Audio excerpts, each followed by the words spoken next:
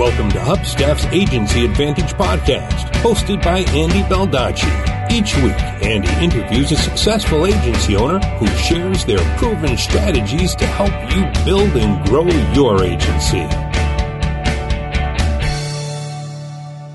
Hey everybody, I'm Andy Baldacci and welcome back to the Agency Advantage podcast. Today is episode number 11 and I'm excited to be joined by Kai Davis of WYourAudience.com.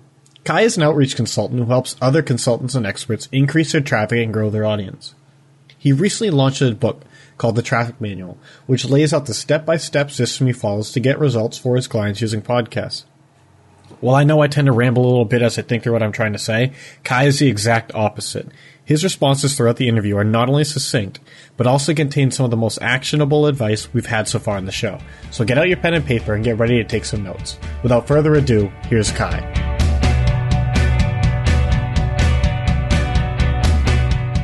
Hey Kai, thanks for joining me today. Thanks so much for having me on, Andy. Excited to chat with you and the audience.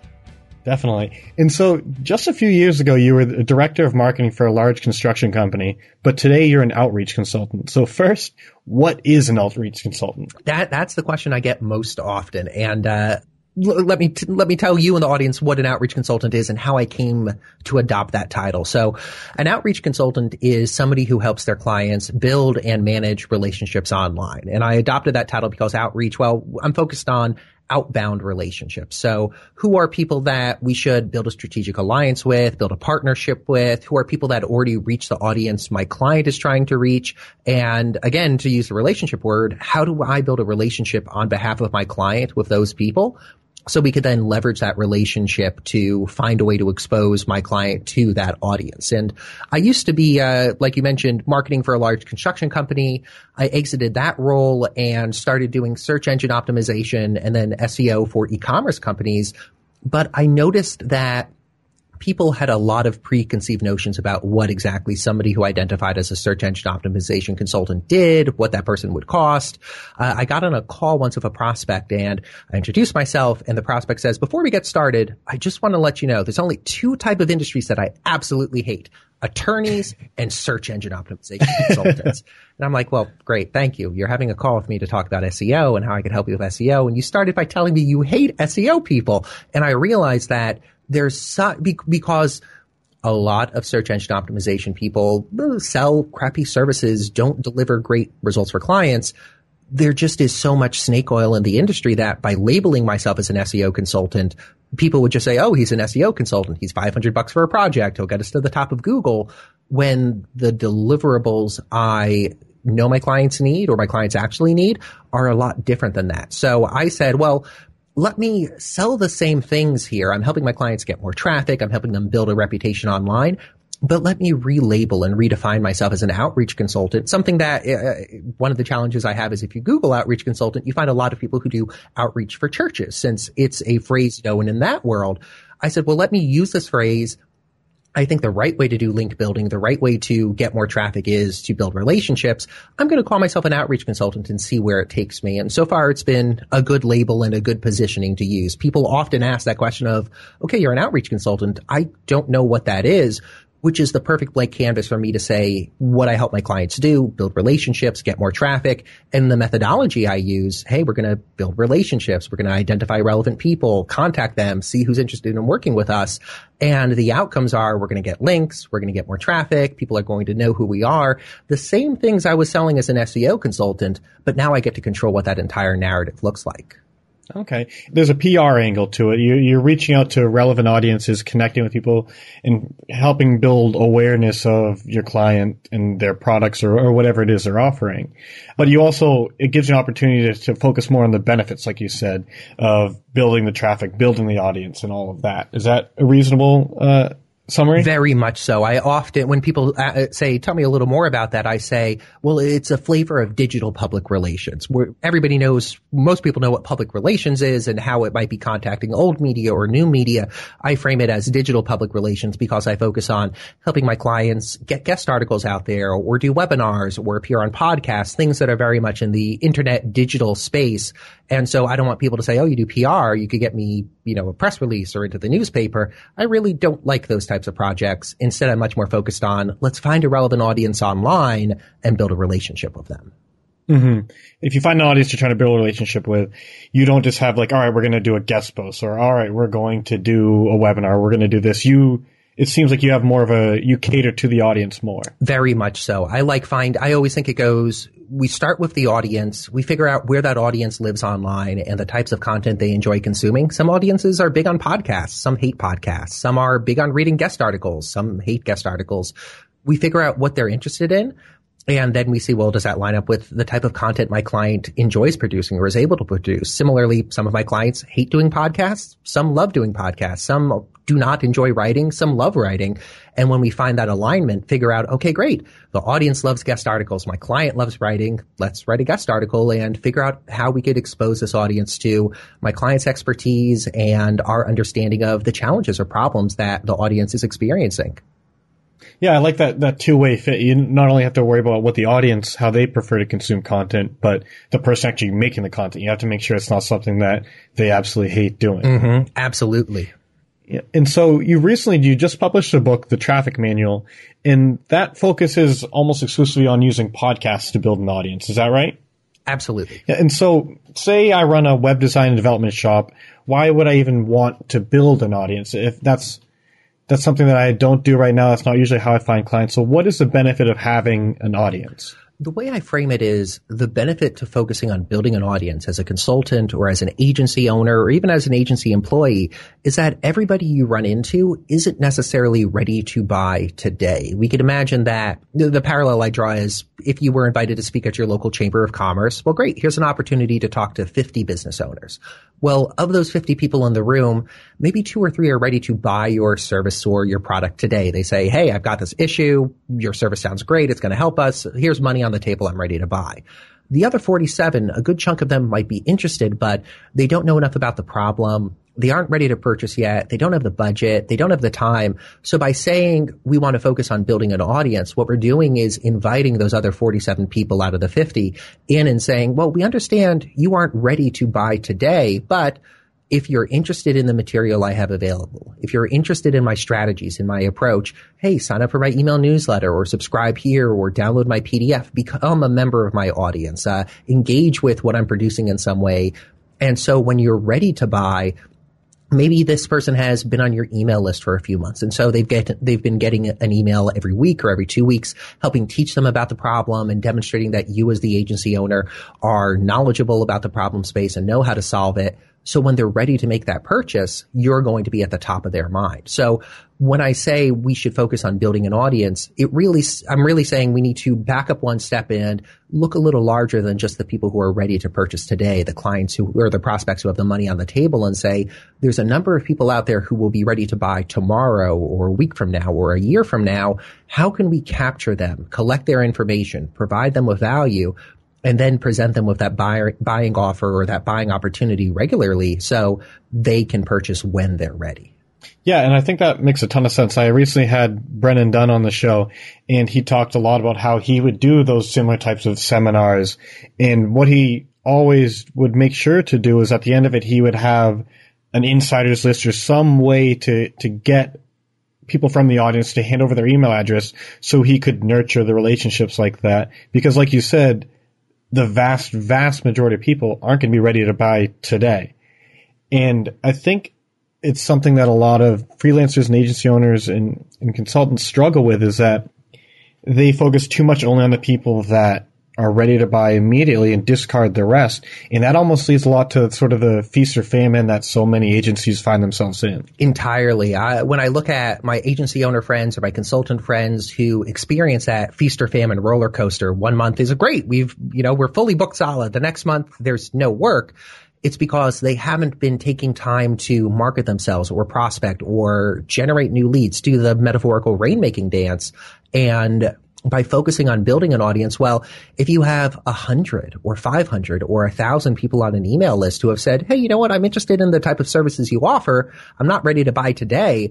When you as that agency owner reach that point when you say, gosh, I need some work, well, you've got 1,000 people sitting there who previously have expressed interest in your material or the problems you could help them solve.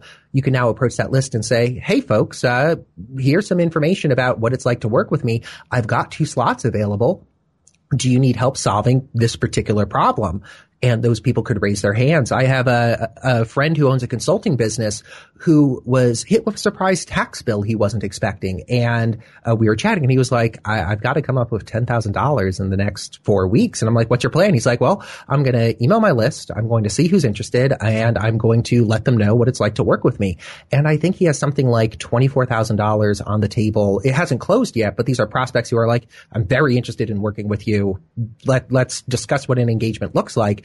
And the takeaway he and I both had from that is, what if every month you were like, I've got to come up with $10,000 because of metaphorical big emergency? What strategies would you use? Well, if you already have an audience that you've built up, you could approach that audience, say, hey, you know what? I've got a couple slots available. Let's work together and see who of that group is ready to raise their hand and begin an engagement together. Right, and you're not starting from scratch each time. Whereas the feast or famine roller coaster we talked about, it's when you lose a client or when the project ends or whatever, it's you have to go back out and pound pavement, knock on doors, hand out business cards, this and that, and you're starting all from the beginning. And with that, it's not sort of like a reliable, it's not a repeatable, it's not a predictable way of getting clients. But having the audience that you can reach back out to regularly is. And so that makes a lot of sense when you say it that way. But I guess the thing I'm wondering about now is like, okay, that makes sense. Having an audience is great, but I don't have one. How can a podcast sort of help start me get on the road to building one? Great question. What I found particularly helpful and what I talk about in the traffic manual is by going on podcasts as a serial guest, basically not launching your own, but saying, well, I want to find relevant podcasts. You're able to present to an audience of potential buyers week after week. So let's jump back to that metaphor of the Chamber of Commerce invites you in to speak. You show up, you're able to give a presentation. And then, well, 1 week down the line, they invite you in again and you think, it's going to be the same people. And you show up and it's 50 new business owners and you get to present to a whole new audience a second time. With podcasting in particular, I found that to be the case where if you as an agency owner say, hey, you know what, we're positioned to help, let's say nonprofits in the animal rescue space optimize their websites for mobile and get more donations. Well, it's a particular specific niche, but you're able to find nonprofit podcasts focused in the animal rescue or animal shelter space, appear on them and then say, hey, you know what? I'm an expert at helping people with this particular problem, people who need to have this solved. If you're interested in learning more, you could go over here and sign up for my free 5-part course. You get 5 emails that'll teach you how to solve this particular problem. So by appearing on podcasts, you're able to reach a new audience each time you're on a podcast, an audience of people who are your best buyer or ideal buyer, and then present them with that call to action so they could raise their hand, join your list, and become a member of your audience. And once they make that transition, now you're able to market to them politely and persistently, educating them about the problems you could solve, showing what your solutions look like, and offering them that opportunity to begin an engagement with you. So it sounds like what you're saying is you find relevant audiences and essentially borrow that audience from them, give them a great offer for some free information, and then use that to kind of pull them into your own audience. Entirely. I've always thought that there's really 3 ways to get traffic or get visitors or get buyers to your website. You could buy them pay-per-click ads through Google or through Facebook. You could earn them ranking high for terms like web development Chicago, people who are searching for a local agency who could solve their problem, or you could borrow an audience and appearing on a podcast or writing a guest article or doing a webinar of somebody who already has an established audience are all very effective ways at borrowing that audience and then presenting them with that opportunity to become a member of your own audience. Let's go back to the example of kind of a web development shop. Mm-hmm. I build websites. What would I have to possibly talk about that someone would be interested in hearing? Well, if you're a freelancer or a consultant working in a particular space, be it as a generalist or as a specialist with narrow positioning, you've worked on a number of projects helping clients solve a problem. So you could appear on a podcast and talk about something that falls under your area of expertise. Well, what's the process look like for building a website? A lot of people might show up and think like, I put $1 in the machine and I get a website out. Well, no, there's going to be a discovery process. We're going to figure out what your audience is looking for. We're going to figure out what steps we need to take, what your content needs to look at like. So you could educate people about your area of expertise. You could also educate people about particular expensive problems you're able to solve. Maybe you're great at building mobile websites or websites that convert well. Well, you could teach people that. The third area that I encourage people to think about is talking about unconventional opinions you have. Maybe you're a web designer who says, having a full website, that's really last decade. Now you need a website that just serves one purpose, get people onto your email list. And that's an opinion that might go against the grain from a lot of other web developers. So by thinking about things that fall into your area of expertise, things that are expensive problems you're great at solving, or unconventional opinions that you have, you could draw on those as knowledge areas for a podcast that you're on or any sort of marketing opportunity to talk to an audience to teach them something new. Am I explaining that well?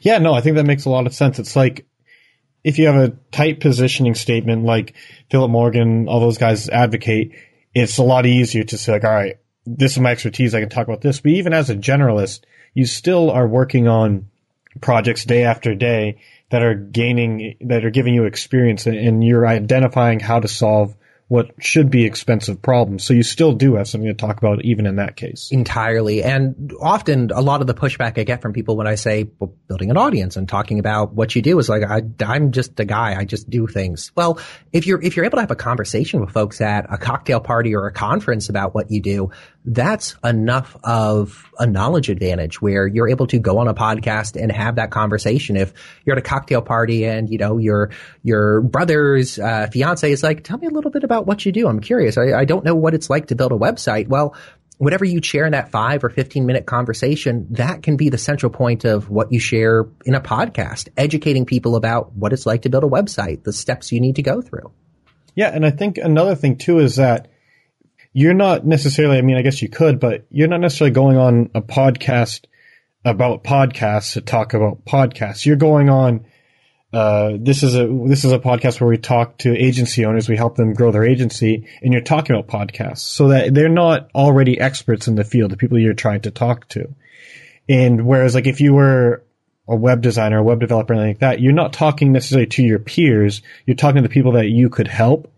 And so you're already an expert compared to them because they don't do what you do every day, all day. Exactly. I couldn't say it better myself. Just acknowledging that, well, because you've done it for a couple of years, because you, like you said, you do it every day, you're able to draw on that informational advantage, that intellectual property you've built up as a practitioner or an agency owner for a number of years, and teach people that in a 30-minute or a 60-minute segment. And it's not like you need to teach them everything there is to know about podcasting or web design. It's just giving them 1 or 2 actionable insights that will help them move forward. Mm-hmm. And so this is always making perfect sense, but it's like, all right, so now I know roughly what audiences I want to look at. I know what I can talk about, but how do I actually go about getting on the shows? What is that process like? It's a multi-part process. So breaking it down at its core, it's as simple as emailing the podcast and saying, hey, are you interested in having me on as a guest? I have a friend and colleague who bought my book, The Traffic Manual, and just sent me a message earlier today and said he reached out to 10 podcasts. In 24 hours, he's had a 40% placement rate. And all he did was send them an email saying like, hey, I'm a specialist in this area. I'd love to talk to you and your audience about one of these 3 topics. Let me know if your audience would be interested in learning more, and then we could work out scheduling and all those other details. And so in 24 hours, he booked 4 podcasts that said, hey, yeah, we'd love to have our audience learn more about this. We'd love to have you on. That's impressive. And so it's really just reaching out and just giving sort of your unique pitch, your unique story. And usually that's enough. Is that it? That's typically it. I say it's a multi-part process because before that point, before you actually send that email or reach out to them, I recommend that you take a look at the podcast, qualify the podcast, if we're talking specifically about podcasts here, and make sure that the audience of the podcast is relevant to you and your business. You might find a podcast that, let's say you're a web designer, you might find a podcast that's relevant for web designers, but not really a fit for the way you practice web design or doesn't have guests on. So when you're going through a process like this, I bucket it into 3 separate phases. The first phase is just identifying the different podcasts. So going out there, going into iTunes and searching and figuring out what possibilities are there. The second phase is qualifying them, taking a look at the podcast pages themselves, maybe listening to a recent episode and saying like, okay, is this a relevant podcast? Would it make sense for me to appear on this podcast? Do they have guests? Are they currently publishing it? And if you started from, let's say, 50 podcasts, maybe you winnow it down to 25 potential candidates. The third phase is that outreach phase itself. So sending that email saying, hey, you know what? You have a wonderful podcast. I'm an expert in this area. It looks like your audience would benefit from learning about this area. We could have a conversation about any of these 3 topics. I generally pick one thing that's something from my area of expertise, one that's an unconventional opinion that I have, and one that's an expensive problem that I know this audience typically experiences, and pitch on those topics saying, hey, we could have a conversation about A, B, or C. Which one would make the most sense? And then the ball's in their court to accept or not. The fourth phase there is really a follow-up phase. So often you might reach out to a podcast and say, hey, I'd love to be on, and not get a response. And it's not because the podcast doesn't want to have you on or your pitch was terrible. It might be because they get 100 emails a day, and the best way to figure out who stands out is to not respond and see who follows up. So I highly advocate a persistent, polite follow-up process, just sending an additional email where it adds more value to the conversation. So bad emails or bad follow-up emails generally take the form of, hey, haven't heard back. Are you interested? And don't really move the conversation forward. Good follow-up emails might take the form of, hey, by the way, I just published an article about something relating to one of the topics I pitched you on. You could check it out here. And by the way, let me know if you're still looking for a guest. So by following up and showing that you're publishing additional content, creating additional content that's relevant to the topics you're pitching on, you're able to justify your status as an expert, show that you actually know what you're talking about, and give them an opportunity to follow up again. While the first email might have been buried, the second one might hit them at a time when they're in their inbox and they're like, oh yeah, just checked out that article, love to have you on. And then you're able to acquire that placement. Typically, I say follow up between 4 and 7 or so times every week or every 2 weeks. Not following up 4 times a week, but following up every week or two to a total of 4 or 7 times. And then saying, okay, I haven't heard back. They must be on vacation or busy or who knows what reason. But by persistently following up, you're able to maximize the chance that you'll be picked and maximize the opportunities you're taking to demonstrate that you're an expert. Yeah, so first, that was awesome. So like in my mind, if we just took your last response and just made a little schematic of these are the steps and then follow up like this and drew all the little arrows, and like you would have the basically like perfect plan of how to get on a podcast. So that was really good.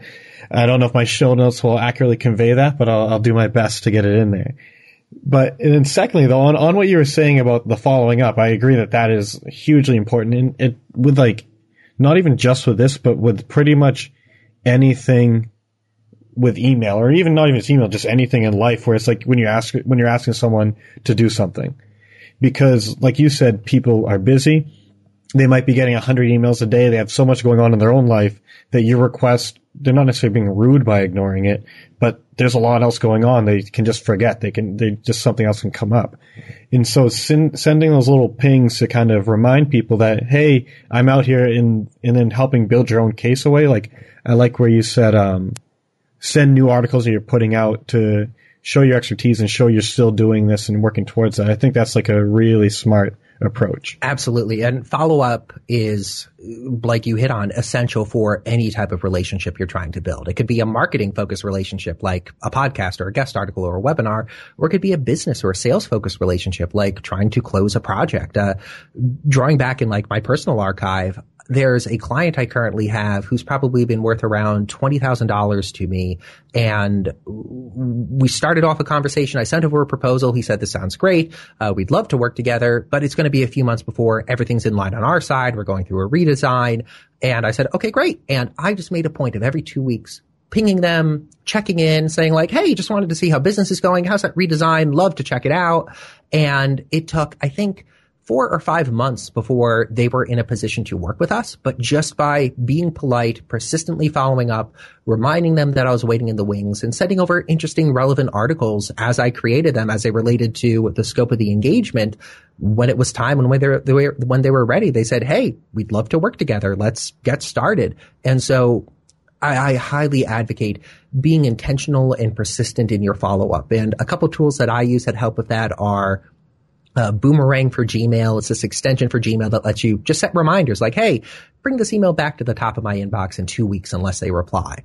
And just by using a tool like that, you're able to send an email. So client emails you and says, hey, check back in a month. We definitely want to work together, but we'll be ready then.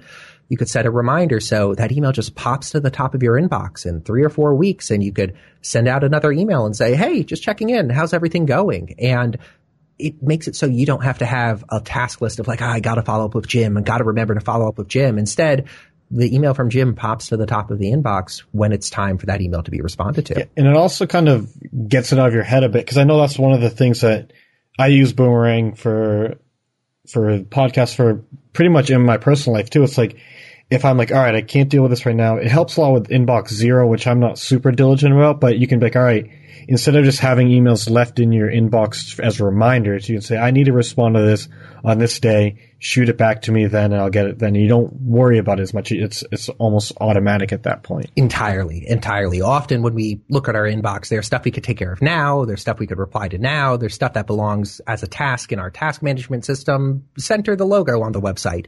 And then there's the emails where we need to follow up with them, but it doesn't make sense to like have that in Asana or OmniFocus or a task management system. So just by sending that email forward or moving it into, hey, this is a thing I need to take action on at a later date, it gets it out of your mind. You don't have to waste cycles thinking about it anymore. Oh, exactly. And it's like, so for Hubstaff, I was finishing up a few case studies that had taken they were written 2 months ago, and then it was a following up to get approvals and get this and that, get the logos from the clients, and with time differences and everything, it took forever. But so with Boomerang, really what it was like, all right, I'll send them this email. If they don't respond, bring it back up to me on this day. And you can even have you can get kind of complex where you can schedule an email to send only if they don't reply. And so it makes it way easier to have tools like that. Entirely. Yeah. And yeah, I think follow up at a high level is an essential tactic, an essential skill that any agency owner should be practicing, since chances are you might send a proposal over to a client and the client doesn't get back to you. Well, the client might be busy. Client's dog might have died. Client might be on vacation. So just by setting that reminder to like, okay, follow up in a week and send a touching base email, it makes it so much more likely that the project will close in your favor.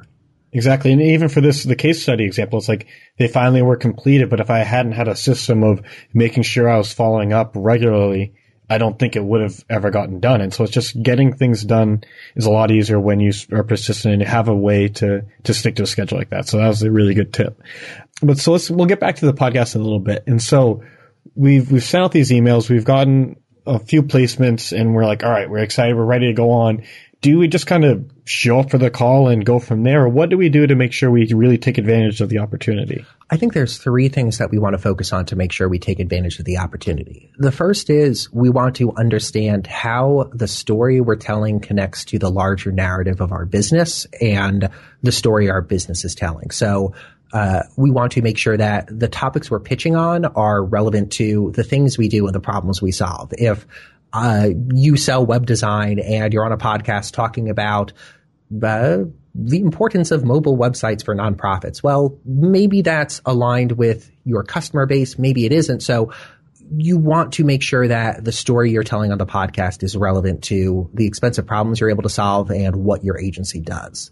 The second thing that's very important is to figure out how to get people to raise their hand as part of the audience and move over to your site itself. So what that call to action looks like and how that call to action fits into the narrative. The metaphor I typically use is if you're presenting to an audience and you're talking about, the benefits of red pens, how red pens are wonderful for your business.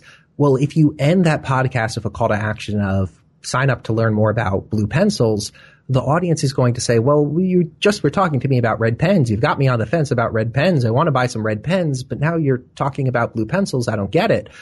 So you want to make sure that when you're doing an interview or you're on a podcast, whatever that call to action is, when you say, hey, you know what, you could go to this URL and sign up for my free course, that incentive aligns with whatever the topic is that you're sharing about or the expensive problem you're able to solve. The third thing to think about is whether you're educating them or through an email course or giving them an incentive like a lead magnet or a white paper. Again, how does that connect to the narrative you're trying to tell, the expensive problem you're solving, and the specific topic you're talking about for the podcast? So keeping all of those in mind really help maximize the benefit of a podcast appearance. One person who I think does this extremely well is Philip Morgan of Philip Morgan Consulting and the positioningmanual.com. Whenever he's on a podcast, he's able to end with a call to action of, hey, if you want to learn more about positioning, you could find more about it at my website, positioningcrashcourse.com. I think that's the URL. Yeah, positioningcrashcourse.com. And so he's interviewed on a podcast about positioning. He's able to end with a call to action of, if you want to learn more about positioning, the thing we just talked about, go to positioningcrashcourse.com. And then once an audience member lands on positioningcrashcourse.com, they're able to say, hey, great, I want to learn more about positioning. The page tells me you can learn more about positioning. I'm going to do that thing and sign up for it. And so from podcast topic to call to action to incentive that you're offering, it's all in alignment. It's all talking about that singular topic. In Philip Morgan's case, positioning. Right. It's sort of the logical next step after the podcast. It's the person's been listening to what you said and they say, all right, what do I do now if I want to keep going with this? And you say, oh, here, go to my landing page for this. And right, you want it to be congruent with that. You don't want it to be kind of a random offer. Entirely. And if you end up with a random offer, people feel, I think, a loss of trust. Since at the heart of it, when we look at podcasting or look at any sort of marketing opportunity like this, you're on the podcast to build up trust with the audience. Right now, talking about this, some audience members are saying, hey, Kai's on point. This is exactly what we wanted to learn more about.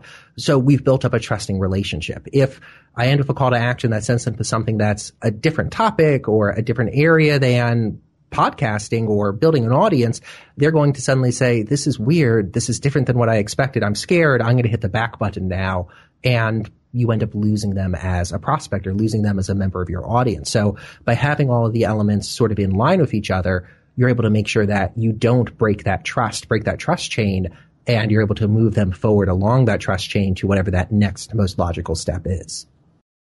Hold that thought because we're going to take a quick break for a message from our sponsor. But when we come back, Kai is going to share the biggest mistake people make when guesting on podcasts and how you can overcome it. So don't go anywhere. We'll be back in just 30 seconds. The Agency Advantage podcast is brought to you by Hubstaff. Now, Hubstaff makes time tracking software for remote teams so that you can stop tracking time with spreadsheets or on the back of napkins or whatever else you're using and start getting the insights into how your team is actually spending their time that only screenshots and in-depth reports can give you.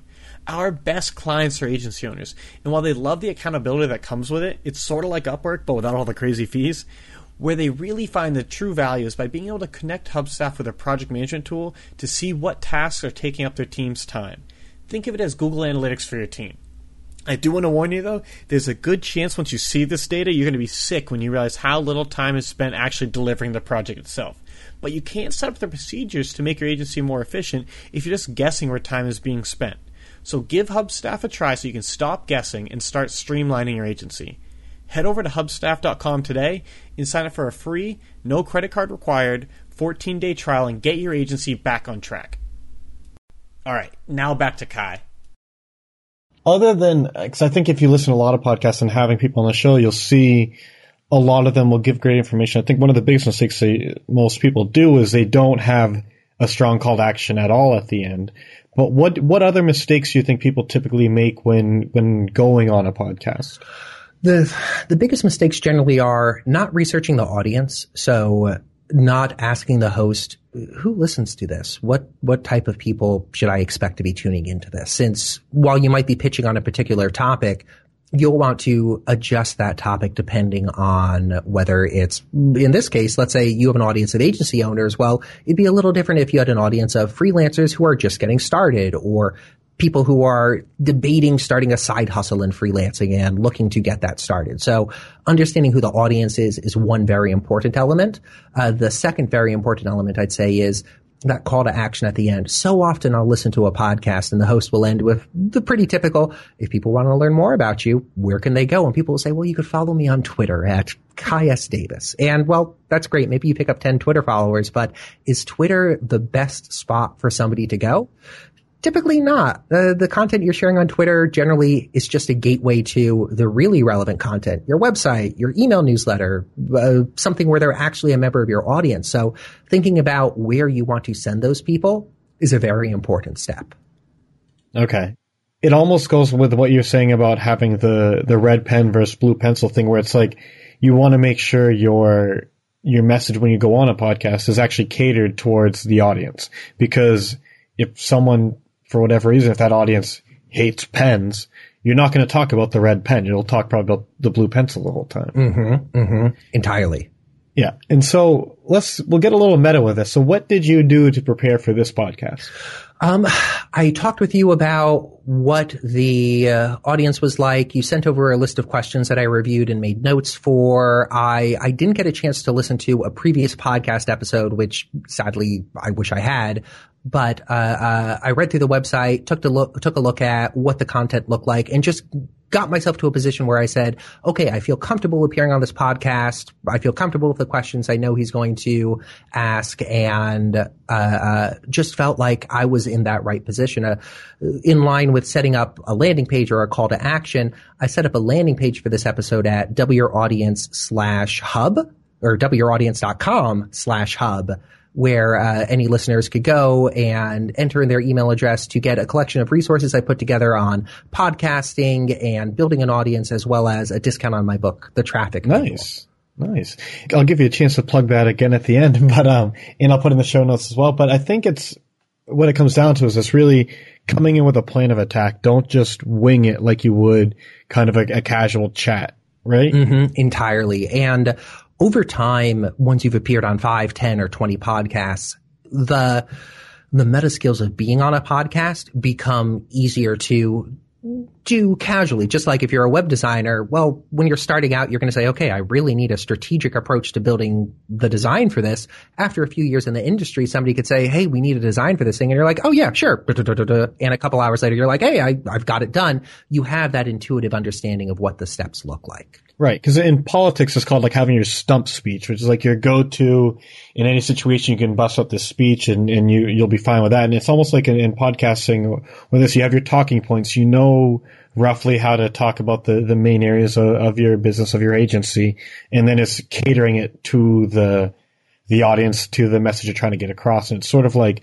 in the beginning, if an agency owner first starts going on a few podcasts, they're going to be doing a lot of this from scratch. It's going to take more time, but as they get more comfortable, it's not as intimidating a process. Entirely. And one question that you had brought up before the show that I just wanted to touch on was, if an agency owner needs clients now, does podcasting make sense as the plan of attack? And I'd honestly say if you're in the position of like, we need to make payroll this month, it doesn't look like we're going to make payroll, we need a tactic that's going to, get a couple clients in and get some revenue in, podcasting is not the right strategy. It's much more of a long-term approach.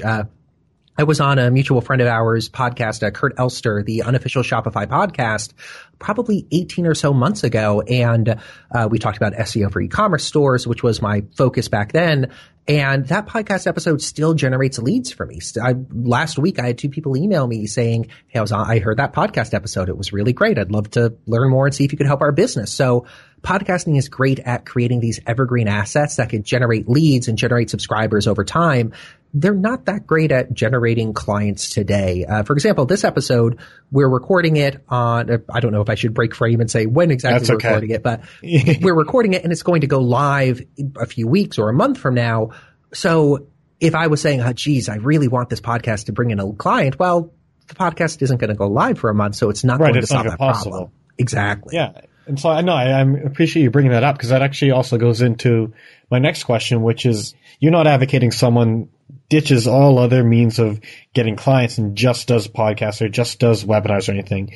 You're advocating this as more a tool to put in the toolbox. Entirely. It is a singular tool that makes sense as part of your overall marketing strategy. For my business, I do content marketing. I get referrals from other colleagues. I appear on podcasts. I'm starting to do webinars. I'm looking at Facebook ads to drive traffic to my site and my content and my email list. But podcasting is just one of the different approaches I personally favor. For some people, it works great. For some people, they try it and they're like, not quite a fit for my business, but it's simply one tactic, and it is in no way the Uber or the tactic that will get you everything you want. It's a thing to test and try. No, and I think that's one thing that you'll see separates the agencies that are huge, they're growing fast, they can't even handle all the work that's coming to them, and the agencies that are kind of struggling to get by, struggling to keep their heads above water. It's that the ones that are doing really well usually have multiple channels to get clients. They don't just depend on word of mouth or something like that. Mm-hmm. Entirely.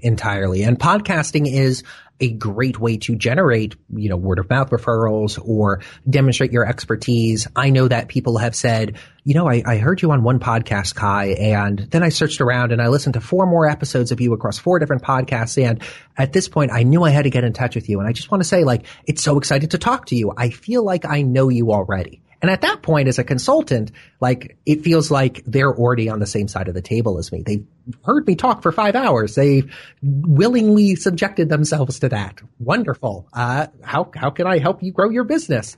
But it's not as if that instantly happens as soon as you're on a podcast. It's another way to build authority, to get in front of people. And I think it's similar to guest posting, to other things that can leverage someone else's audience, which I think is very appealing to an agency that kind of has no audience of their own yet. So I think this is a good way to break into that. But I am glad that you emphasize don't just do this, but dip your feet in a few different things, try them, and go whatever fits your personality. Mm-hmm. And I personally have found that podcasting has been the most successful for myself and my colleagues when it's coupled with a very strong, very narrow positioning. So if I was just going out there and saying I do SEO and tried to get on podcasts, they'd say, well, there's a million people who just do SEO. Why should we interview you versus someone else? But if your positioning is really, really narrowly defined, for a while I was saying, hey, I just do SEO for Shopify stores. That is who I am and what I do. They'd say, well, we've never had a specialist who focuses just on Shopify. We'd love to interview you. And so even though the material, the content, the problems I was talking about on an episode would be the same as if I was positioning myself as a generalist SEO consultant, by having that narrow positioning, it was interesting enough to them to suddenly say, we want to interview you, and interesting enough to the audience to say, hey, I have a Shopify store. He's an SEO guy for Shopify. Of course we want to work with him. He's better positioned than anyone else out there. So by first identifying your positioning, how you're relevant in the market, what niche you want to focus on, and then moving into podcasting and saying, well, we're focused on this subset of the market. How could we reach that subset of the market? I think you really are playing on easy mode at that point. It's easier to get on podcasts and easier for people to say, oh, you're the expert I need for my business. I like that easy mode comparison because it's perfect.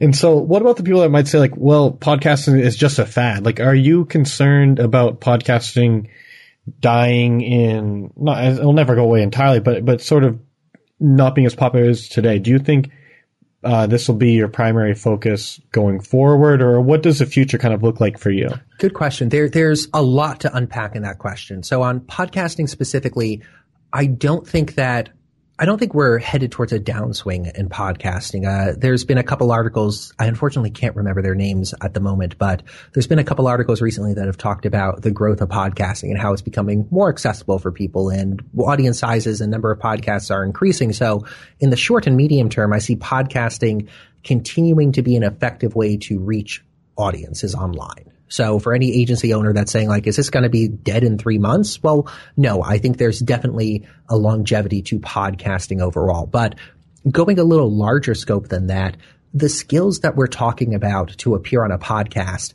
qualifying them or identifying them, qualifying them, reaching out to them, following up, making sure you have a tight positioning. Well, for whatever marketing channel you're looking at, if you're focused on reaching an established audience, all of those skills still apply. You're just subbing in something else for podcasting. So let's say tomorrow somehow a magic wand is waved and podcasting dead as a doornail. Doesn't doesn't work anymore. It doesn't happen anymore. People are like, that was so 2015. Well, maybe guest articles are still around, or doing webinars, or writing a guest post for somebody's email list. These are all effective ways to reach an established audience, and it uses that exact same skill set. So while podcasting, I think, does have a longevity to it, even if it doesn't, or if you test podcasting, dear listener, and it doesn't work for your agency, the same skills that we're discussing on this episode will apply for other marketing tactics you decide to use, or other relationship-based marketing tactics you decide to use. Yeah, it's sort of like the theory of the funnel is still the same. It's you're finding a relevant audience, you're giving them a relevant pitch, and then you're having a relevant call to action at the end. Exactly. And maybe you're focused, maybe your dear listener are in a large city like Chicago and say, well, podcasting, not my thing, but I'd love to be presenting at local meetups or local chamber of commerce organizations. Like you just pointed out, Andy, the exact same process applies. Identify that audience, reach out to them, pitch them, talk to them, end with a call to action. You could apply everything I talk about in the traffic manual to outreach of that sort, and just pull out the chapter on podcasting and be like, I'm going to present in a different way. But at the heart of it, it's an effective way, or when you focus on reaching an existing audience and pitching them on something of value, sharing something educational with them, you're giving them that opportunity to become a member of your audience. What just differs is whether we're talking about podcasting or webinars or local meetups or any of a dozen different forms of reaching the framework's never going away. Mm-hmm, entirely. And it's just the medium that may change. But I do agree with you, right? Like podcasts are still on the up. They're not going anywhere, but it is kind of reassuring to know, like, no, this applies to pretty much anything. Mm-hmm, mm-hmm. And so what does the future look like for you? What is this next 2016? What are your big plans? I love teaching people things. I love educational marketing, and writing the traffic manual was a milestone for me because it was something I'd wanted to do for years. How do I take something I do as a consultant and turn it into an educational product? And so in 2016, for my business, I'm saying, well, I want to continue to teach people how to do different marketing things. I want to continue to help people appear on podcasts or build relationships with relevant audiences. And I also want to continue with educational marketing. So I see myself writing a companion to the traffic manual in the next 6 months and releasing it. I see myself heading further down that line and sort of saying, how can I teach and educate at scale? I love when I get to work one-on-one with a client, either in a coaching situation or a typical consulting engagement. But there's also that desire to say, well, what does it look like if I try to teach 10 people or 100 people at once? Webinars or group masterminds or other sorts of things like that.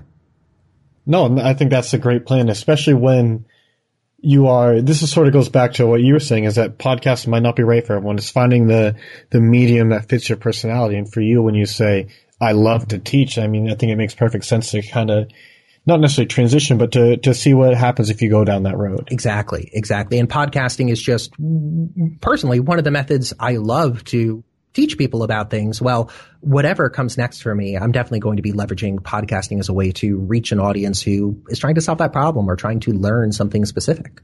Yeah. And so, Kai, I think it's time for the big question. We've built up a lot of pressure around this, so you really need to pull through on this one. So if people want to learn more about you and what you do, where can they go? The best spot would be to visit my website, doubleyouraudience.com, and I've set up a special landing page for listeners of this episode. So if they go to doubleyouraudience.com/hub, they could drop their email in there and get a collection of resources I've put together, as well as a discount on my book, The Traffic Manual, exclusive to listeners of this podcast.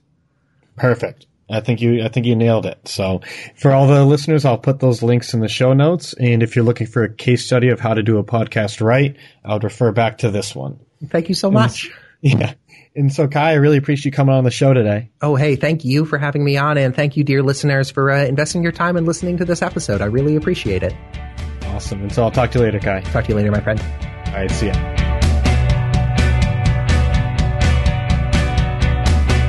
I really wasn't kidding when I said his answers are right on point and truly actionable. Not only did Kai cover why having an audience is something that can transform an agency, but he goes into detail and lays out the step-by-step process you can use to start building your own. First, do the research to see what podcasts are out there that serve your target market. Second, qualify them to make sure the audience is relevant to you and your business. Third, Reach out to the host by pitching your unique angle and explaining why it would be interesting and helpful for the listeners to hear you speak. Finally, and this is where most people fail, you need to relentlessly follow up. And don't just send a, hey, check in to make sure you got this kind of email. Make sure your follow-ups actually move the conversation forward. If you want to go deeper on this, then check out the page Kai set up for our listeners at doubleyouraudience.com/hub, where you'll find additional resources as well as an exclusive discount on Kai's book, The Traffic Manual. That's all for this week. If you enjoyed this episode, I'd love it if you could do me a favor and head over to iTunes to leave a review. Reviews really help our rankings in iTunes and help us reach a bigger audience. So if you could spare just a minute to do that, I'd really appreciate it. Next week, I'm going to be talking with Robert Williams of Workshop, who will show you how to find dozens of leads each and every day and how to write them the emails that will actually get you hired. Talk to you then. See ya.